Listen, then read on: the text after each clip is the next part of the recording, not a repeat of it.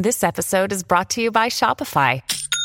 Forget the frustration of picking commerce platforms when you switch your business to Shopify, the global commerce platform that supercharges your selling wherever you sell. With Shopify, you'll harness the same intuitive features, trusted apps, and powerful analytics used by the world's leading brands. Sign up today for your $1 per month trial period at shopify.com/tech, all lowercase. That's shopify.com/tech.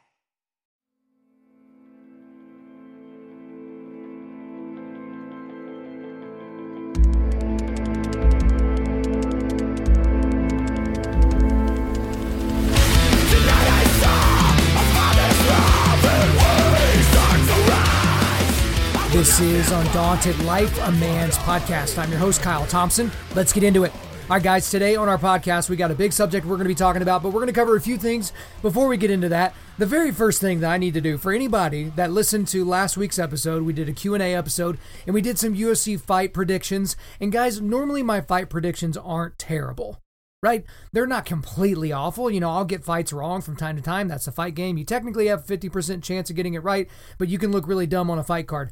But I did get the prediction for the Brian Ortega and Korean Zombie fight correct. I just got the fighter wrong. So I said that fight was going to be not competitive at all. Because I thought that Brian Ortega, T-City, was going to get dominated by the Korean Zombie. I thought he was going to absolutely get destroyed. And he didn't. The exact opposite happened. It was a clean sweep. It was a 50-45 fight, maybe even 50-44. He dropped Korean Zombie in the first 2 rounds. Brian Ortega looked amazing. He is known for his jiu-jitsu. T-City, T is for triangle, like he catches dudes in triangles all the time. But the guy stood up basically the whole fight. He shot some takedowns. He completed some takedowns. But really he was just kind of like making Korean Zombie think about a few different things before he would react and go for the next thing. It was a masterful performance. I could not have been more wrong. So if you are a Brian T-City Ortega fan, I would like to apologize to you for me kind of hating on your guy, thinking he was going to get whooped. Dana White already said he's going to get a title shot next against Alexander Volkanovski. So congratulations to Brian T-City Ortega. The very next thing is one thing that I didn't do in the last Q&A episode was go into my World Series prediction. Because at the time we had the Rays, they were up 3-0 on the Astros, and then, you know, the Astros came back to make it force a game 7, and then you had the Braves up 3-1 on the Dodgers. They thought they were dead, and then Dodgers stormed back and won in game 7. But here we are. As of the recording of this podcast, the Dodgers are up like 6-1 right now. Clayton Kershaw's on the mound. It's a lead that potentially he can't even blow in the postseason. But I will go ahead and give you my prediction for the World Series as it stood before the game started. I'm picking the Dodgers in 7 games. I think the Rays are fantastic. I think their bullpen is absolutely fantastic. But I think the Dodgers are just an unbelievable team. Mookie Betts being added to that team is incredible. And I just got to be honest with you. They have 2 of my favorite players in Major League Baseball on their team, and that is Corey Seager, their shortstop, and Clayton Kershaw. To be honest with you, I just kind of want the Dodgers to win this World Series because it kind of counts and kind of doesn't, right? Dodgers didn't have to win a single road game, right? There weren't really a bunch of fans in the stands. That they basically got comfortable playing down there at Globe Life Stadium in Texas.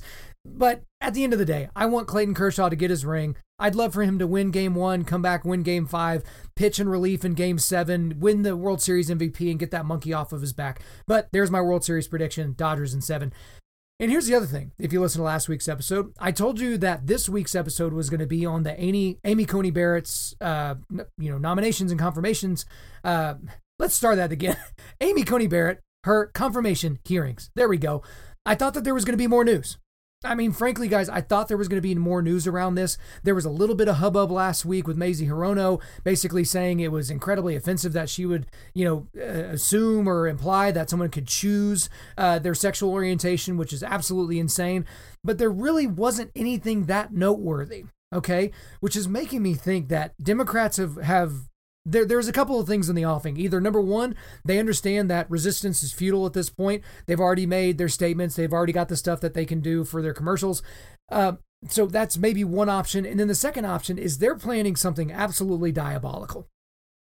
But I feel like the diabolical nature of the tactics that they are going to be using are pretty much going to be directed at Donald Trump specifically, not necessarily somebody that has an attachment to Donald Trump like his Supreme Court nominee. However, at this point, there's not a whole lot to report because the voting hasn't actually happened yet. I feel like as we get closer, there's going to be a few kind of finagling things that the Democrats are going to do to try to slow this down, maybe get it to where it happens after the election. I've seen several timelines, but a lot of the timelines show that we could see a vote as early as Thursday of this week. I don't think that's going to happen. I've seen as late as October the 29th, or as late as never, technically. But I still want to kind of reserve judgment because I feel like there's more coming, right? There wasn't as much for me to bite into that I thought would come from the hearings. Amy Coney Barrett, ACB, came off looking incredible during those hearings. The Democrats came off looking like buffoons. And so we're going to go ahead and reserve judgment. And part of the thing, guys, is there's going to be an interesting schedule for this podcast coming up here soon. Next week, next Thursday, I plan to release episodes about whether, reasons to vote for Joe Biden, reasons to vote for Donald Trump. I'm still kind of formulating my thoughts around that. The Amy Coney Barrett stuff is going to be coming when it comes, and so I'll probably release another special episode. This one's being released a little bit early because some of the stuff that I'm talking about is time sensitive. So you're going to get a lot of podcasts over the next 2-3 weeks, but they're not going to maybe come in the same normal order. And I could even spent this week talking about cancel culture kind of rearing its ugly head. I woke up the other day and basically Chris Pratt is trending on Twitter, and it's because he didn't want to go to a Joe Biden rally, and all the people kind of woke up and realized that Chris Pratt's a Christian and a Trump supporter, or at least a Republican. And so they tried to, cancel him. One person actually said that Chris Pratt radiates homophobic white Christian supremacist energy, which if you got to have an energy, man, you would want that many qualifiers in front of it. My goodness. But, he was potentially canceled. 50 Cent, he's trying to keep his pennies, see what I did there? Because he was saying, screw this this Biden tax plan that's going to cause me to pay 62% in taxes if I live in New York or California. He's like, no, I'm out on that. So there's a lot of cancel culture going on right now. But the thing that we're going to talk about, let's go ahead and transition into what we're going to talk about today. The thing that really does deserve our attention, and that's big tech. Big tech did an egregious thing last week, and what I'm not going to do is go into a big long explanation of the news story because it's somewhat convoluted, but the reaction to it is the real story. And that's the thing that's really concerning. So if you have been living under a rock for the past several days, I'm obviously talking about the stuff that has come up with Hunter Biden's laptop, how that attaches to Joe Biden and Ukraine and Burisma and potentially China and all these things.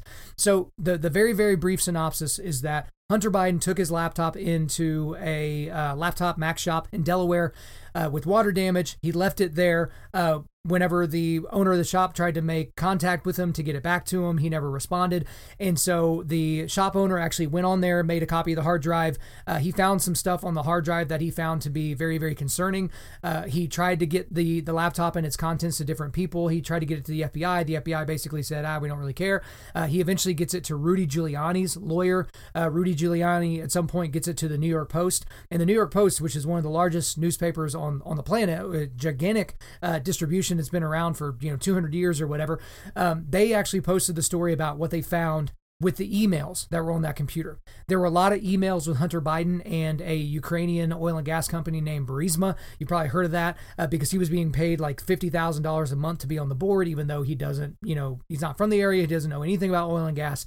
And a lot of people just suspected it was so that they could take advantage of his last name and potentially get access to Joe Biden. Well, there's a lot of emails on this laptop that kind of point that direction, that there were deals that were being done specifically so that Hunter Biden could use Joe Biden's influence or even introduce Joe Biden to some people within Burisma, which at the time Joe Biden was working for the Obama administration and he was in charge of the Ukrainian foreign policy as well as China. And so it would be a grossly horrifically bad and corrupt thing for Joe Biden to be meddling. He was meddling with prosecutors supposedly in all these times. But guys, again, this isn't going to be a big recap of the actual story because wherever you get your news, you've kind of gotten your spin on the story because the news isn't actually the point. It's the cover-up. It's the cover-up that's worse than the crime. Because what happened is the New York Post put this out on Twitter. And this is gigantic news. The stuff that they found, the emails that they found, it's absolutely gigantic news. It's so gigantic that the Joe Biden campaign won't even answer questions about it. When Joe Biden is almost accidentally asked about it while he's on the campaign trail, he just walks away. His surrogates that go on the news, they're not answering direct questions. They're not saying, yeah, that laptop's fake. All those emails are fake. None of these things actually happened. They're actually not even saying any of those things. Okay. The media has even jumped in to say this is some sort of a Russian disinformation plan or something like that. But even the director of national intelligence, John Ratcliffe, came out here recently. He actually said this, quote, "Let me be clear. The intelligence community doesn't believe that the Russians are behind this because there is no intelligence that supports that. And we shared no intelligence with Chairman Schiff," that's Adam Schiff of California, "and other members of Congress that Hunter Biden's laptop is part of some Russian disinformation campaign. It's simply not true." And so that's the thing is everyone's kind of doing their own spin of it. But the craziest thing is the reaction to this. Okay, because big tech, and I'm mainly talking about Google, Facebook, and Twitter. Google owns YouTube, Facebook owns Instagram. So the main ones, they absolutely throttled this story. They didn't want you to see this story. And the reasons for it are fairly obvious.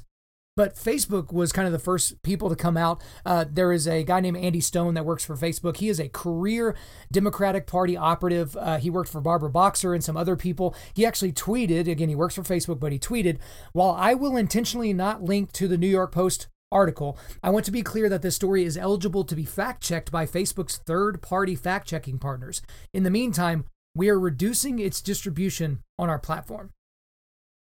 Now, at no point does he post why they are reducing the distribution, or that the fact check, the supposedly third-party fact check, came back to say that there was a lot of things that were wrong with the story. At no point do they claim that the New York Post was lying. At no point did they claim that the New York Post was misreporting things. At no point. But they openly say that they are going to be throttling, reducing the distribution of that story on the platform. And then you've got Twitter's actual reaction to this. And this was all over the place. Hopefully you saw it. But you were not allowed to share the article on Twitter. So a lot of people did screenshots of this. But if you pulled out Twitter and you went to New York Post and you went to that article and then you hit the Twitter button, right, to share it on Twitter, it wouldn't allow you to tweet it out. It would give you an error message. And a lot of times if you tried to share it around with any of your other friends or share it on other social media sites, it wouldn't let you do that. Twitter actually locked the New York Post Twitter page. It still is actually locked because they're demanding that Twitter take down these tweets. But they're not saying it's because the tweets are incorrect or that they're spouting lies or fake news. That's not it. They blocked Kayleigh McEnany. That's the Trump's press secretary, right? They blocked her Twitter because she was talking about the story and trying to share the story. Now, Twitter was claiming that the story that the New York Post put out violated their hacked materials policy, okay, which states this, quote, "Commentary on our discussion about hacked materials, such as articles that cover them but do not include or link to the materials themselves," unquote. So Twitter is claiming that this was hacked material, but it wasn't hacked material. It was openly on a laptop that was handed to a guy at a Mac shop. This wasn't hacked. But the funny thing about this, and a lot of people have pointed this out, what about WikiLeaks? I mean, Twitter has basically made WikiLeaks famous and spreading the things that WikiLeaks, even the things that WikiLeaks lies about. They put that out there. That is clearly hacked material, but it doesn't somehow violate the hacked materials policy. It's kind of weird. And they went a little further. They have other policies that say this: it prohibits the use of our service to distribute content obtained without authorization, because it said that they don't want to incentivize hacking by allowing Twitter to be used as a distribution for possibly illegally obtained materials. But that opens up a can of worms, because do you remember, 2 weeks ago when Trump's tax returns were put out there? Right? We've been waiting for 4 years about his tax returns, and we get his tax returns and we basically find out that he's in debt and he's not nearly as rich as everyone thought he was, which, I mean, if you didn't see that coming, I got a bridge in Brooklyn I can sell you. But at that point, it's like, do you think that was given with his authorization? I happen to remember every blue checkmark Democrat on Twitter sharing that story around. That was clearly content that was not authorized. And just think about every other anonymously sourced news story. Those which are typically bad for people on the right. You think about this, you're not getting these anonymously sourced news stories that make Joe Biden look bad. It's just news stories, right? But that's the thing that's so interesting about that is there's so much material that is obtained, quote unquote, without authorization that never goes and hurts anybody, right? According to them. And so it's because it's people that are on behalf of the ideas that they like. And so it's very interesting to me that a lot of people that find themselves that are left of center, they don't really trust evil corporations, right? But they're all too happy to watch Twitter and Facebook and Google, basically throttle a story like this because it helps someone that's on their side of the aisle. That's kind of the main point. And I think this brings up some of the conversation again about whether these social media sites can continue to get along or get away with pretending that they are a publisher a platform and not a publisher. Because again, as a platform, you're basically saying, hey, anyone can use our site for whatever reason, and we're not liable for things that are said on the site. Whereas a publisher is liable. If you're a news source and you publish something that is libelous, you could be sued for that. And so this is bringing that up. Twitter has kind of gone back, and they're trying to change some of their regulations. And they're saying, Jack, the CEO of Twitter, Jack Dorsey, came out and he was like, yeah, we didn't really handle that situation. This is unacceptable. But it doesn't really seem like this has hurt anybody other than people that are on the right. Like, this is hurting people. This is like an in-kind donation to the Joe Biden campaign because they've throttled this story. And it's just one of those things that it's a very, very concerning situation. Because social media is so important to everyone's lives, and it is inculcated just about every square inch of real estate in people's brains. But guys, this will be a little bit of a shorter podcast, but I do want to go into a few reasons why this is a massive deal. Because some people, as soon as they started getting into the details of this deal, they're like, oh man, it's like their head started to hurt. It's like, I can't focus long enough to even wrap my mind around what exactly is happening. Like, I can't even spell Burisma. So why does this actually matter? And I'm going to tell you why this matters. Okay. I'm going to give you 4 reasons. Number 1, the reason this is a massive deal is because of the opinion forming that is going on. These social media companies control the news, the air quotes, scare quotes, whatever quotes, news you consume. Okay. So they're also in control of the opinions that you choose. Because if you think about it just generically, if you don't ever hear contrary opinions on a subject matter, you're going to be more enticed to go with the other opinion. So if you've only seen video, I always use this example, if you've only seen video of LeBron James playing basketball and someone asks you, who's greater, LeBron James or Michael Jordan, you might think that LeBron James is better because you don't know anything about Michael Jordan. You haven't seen anything about Michael Jordan. Right? So your opinion would be that LeBron James has clearly got to be the GOAT because this MJ guy, he didn't have as many points or didn't have as many of this or that. And, championships aren't that big a deal or something like that. But that's the problem when you have a situation like what we're seeing here.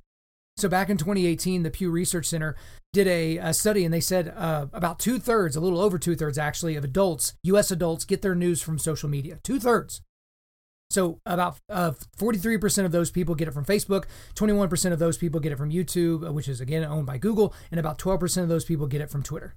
And I got to be honest, I get a lot of my news from Twitter. I at least get my start. I get my breaking news from Twitter, right? And then I start looking at other sources. But the overwhelming majority of people are forming their opinions based on things that they've read on social media. And also, they get their opinions based on the headlines of things that are posted from social media. Perhaps it's just a thing that's downstream of Twitter, the 140 characters, now 280 characters. It's just, you basically get the bite-sized nugget and you don't actually click on the link for the article. And then you might just read the lead of the article. You might just read the first paragraph or two, and buried in paragraph 11 is the actual truth of the article. But again, you just read the headline, so you never got there. And you'll say it's because you don't have enough time or whatever the situation is there. But at the same time, they're forming your opinions. Because these algorithms that are showing you this information or keeping information from you is helping to form your opinion. Like, again, one of the subject matters that is throttled constantly on social media is the truth about abortion. The statistics around abortion, including why women get abortions. The overwhelming majority of women aren't getting abortions because they were raped by an uncle, right?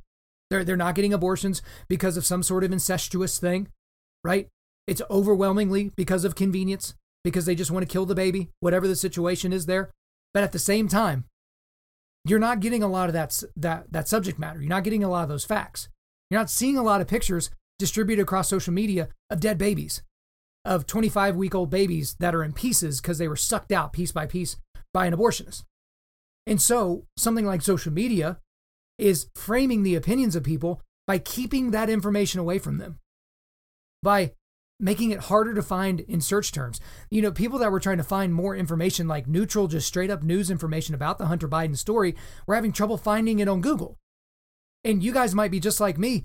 It's kind of hard for you to go past that first page of Google. It doesn't matter if you get 10 million, potential pages that could help you with your research. You're going to read 3, 4, maybe 5 articles. You're not even going to get to page 2. And so if the real information is on page 3 or 4, you'll never get there. And so, again, this is a massive deal because these big tech companies are in charge of forming opinions for people. And the second reason why this is a massive deal is because this is clear election meddling. This is so clearly election meddling because this is taking 2 weeks before the general election. That's why people have said that, some people are like, this is a 9-figure contribution to the Joe Biden campaign. Some people are saying that, which might be hyperbolic, but it's certainly worth millions and millions of dollars because of the bad press that they're avoiding. Because we already know the mainstream media, right? So let's look at big tech is over here, mainstream media is over here. The mainstream media is not going to make the Joe Biden campaign answer to this at all. We know that. We have the last debate that's going to be happening, really only the second debate here on Thursday, and they've already changed the lineup of the questions, okay? They were originally going to talk about foreign policy, which is a good thing for Donald Trump because his foreign policy has frankly been pretty awesome.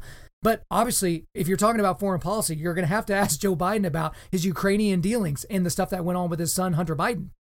But they all of a sudden have changed it, and that's no longer something that's going to be discussed at the debate. How interesting. So we already know the mainstream media is in the bag for Joe Biden and all the Democrats, but now you know that big tech is in there.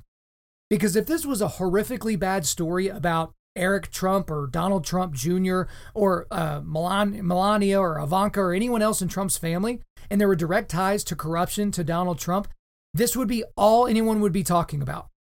Twitter would be putting it at the top of your feed. Facebook would be increasing the number of shares, right? All of those things would be going on to be on the first page on Google. And so to say that this isn't clear election meddling is to stick your head in the sand. There's no way it's not. And that should be concerning to you because these tech companies are overwhelmingly left.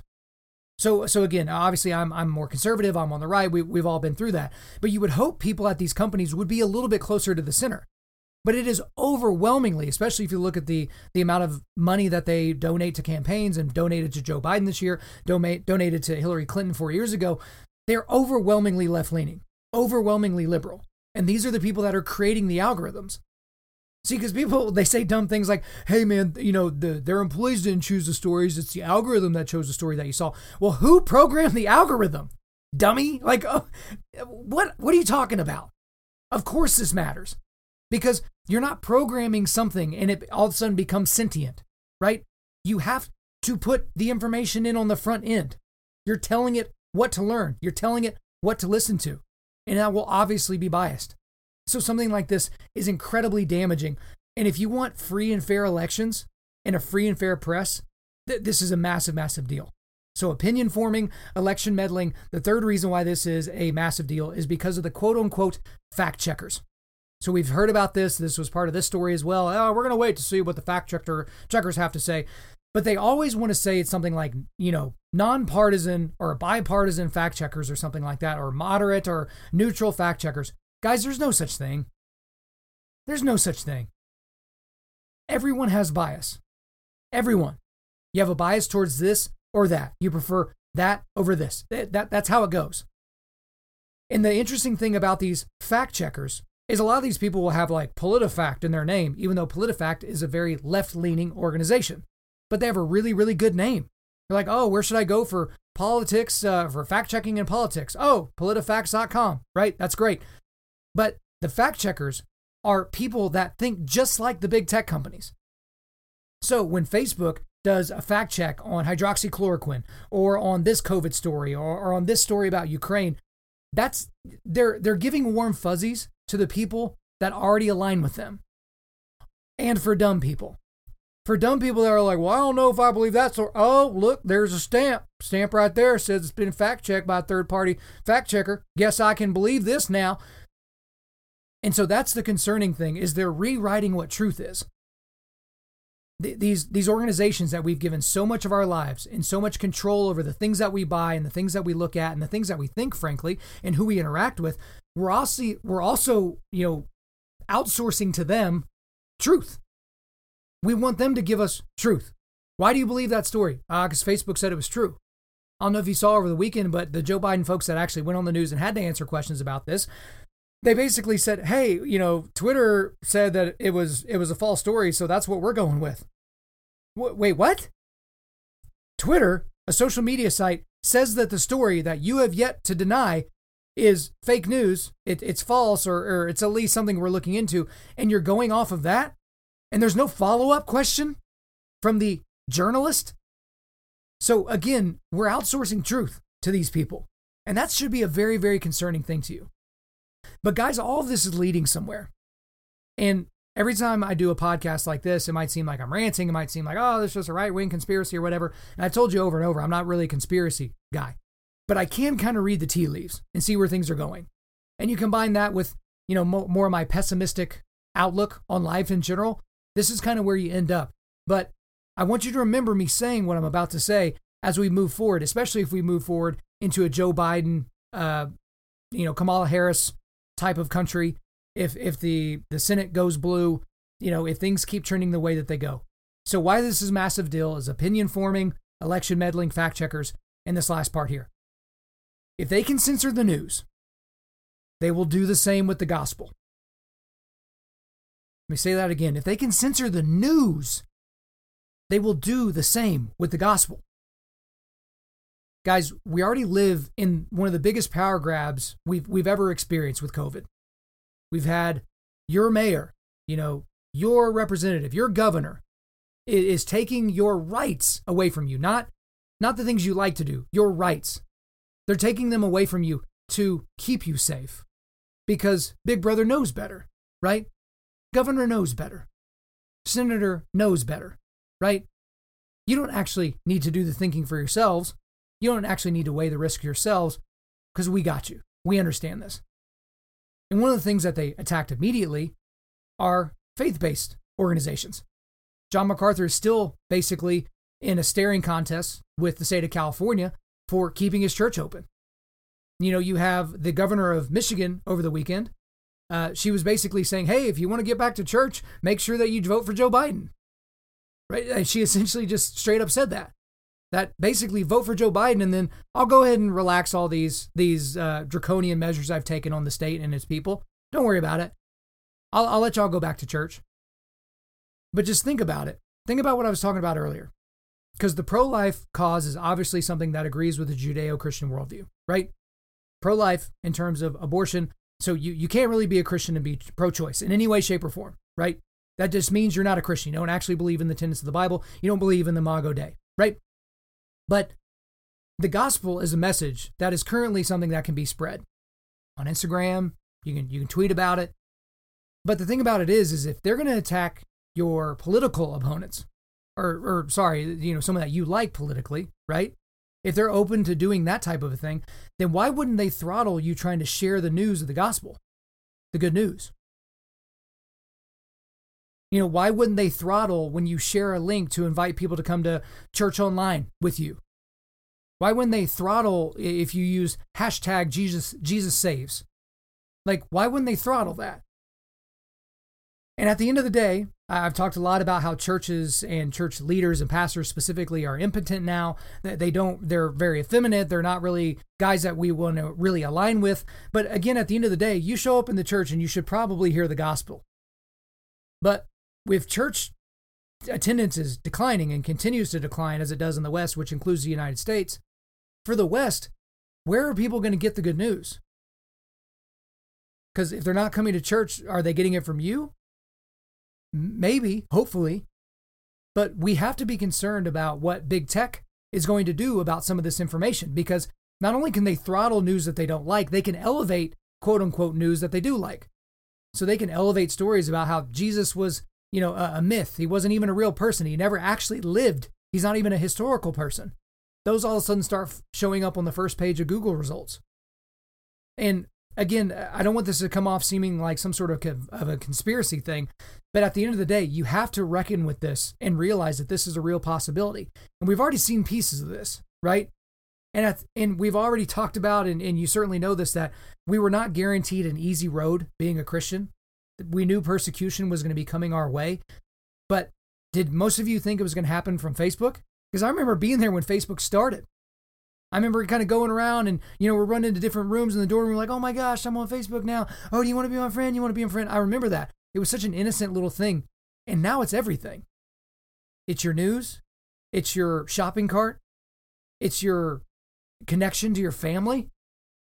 I have family members that have only seen my son through Facebook. They've never actually held him. They've never actually seen him in person. These social media sites have so much power, and they've granted us so much power. And if you're not on them, you're considered outside of society to a certain degree. There's so much power with them, and we have to maintain some semblance of control, not only over our own lives, but over these organizations, because they already know so much about us. But again, the thing that's scariest to me, obviously the opinion forming, the election meddling, the fact checking, that's something that I can keep an eye on, right? That's something that I can point out when I see it. But it's coming for the gospel next. It's coming for the church. It's coming for its leaders. It's coming for your family. We have to be vigilant. All right, guys, before we let you go, we are going to do a quick resilience boost. As you know by now, we are a men's ministry, and our mission is cultivating manly resilience. Specifically, we do that by providing content that helps you forge spiritual, mental, and physical toughness. So for today, I've got an article for you from The Intercept. So I had some guys share this with me, but it's called Facebook and Twitter Cross a Line Far More Dangerous Than What They Censor. And so this is a lengthy article, but it gets into the details, but also some opinions as to why this was such a damaging thing that happened. So I think it's an interesting read for you. All right, guys, thanks so much for listening to the podcast. I really do appreciate it. If you would, please subscribe on Apple Podcast, iTunes, Spotify, Google Podcasts, or Stitcher, and refer your friends to listen and share this on social media. Guys, if we deserve a 5-star review, please leave us 5 stars and a few sentences letting us know why you like the content. I'm currently booking speaking engagements for the remainder of 2020 and the beginning of 2021. So if you want me to come speak at your men's event, at your church, at your business, hit me up, info@undaunted.life. That's the email, info@undaunted.life. The website is www.undaunted.life. You can follow us on Instagram and Twitter @undauntedlife or facebook.com/undauntedlife. Check out our free devotionals on the YouVersion Bible app. Just search Undaunted Life under plans. And as always, we want to thank the band August Burns Red for allowing us to use their entire music library for our content. The intro-outro track on this podcast is our song Defender, which is off their latest record entitled Guardians. The links are in the description. I'm your host, Kyle Thompson. Remember, keep cultivating manly resilience, keep forging spiritual, mental, and physical toughness, keep seeking the Lion of Judah. I need enough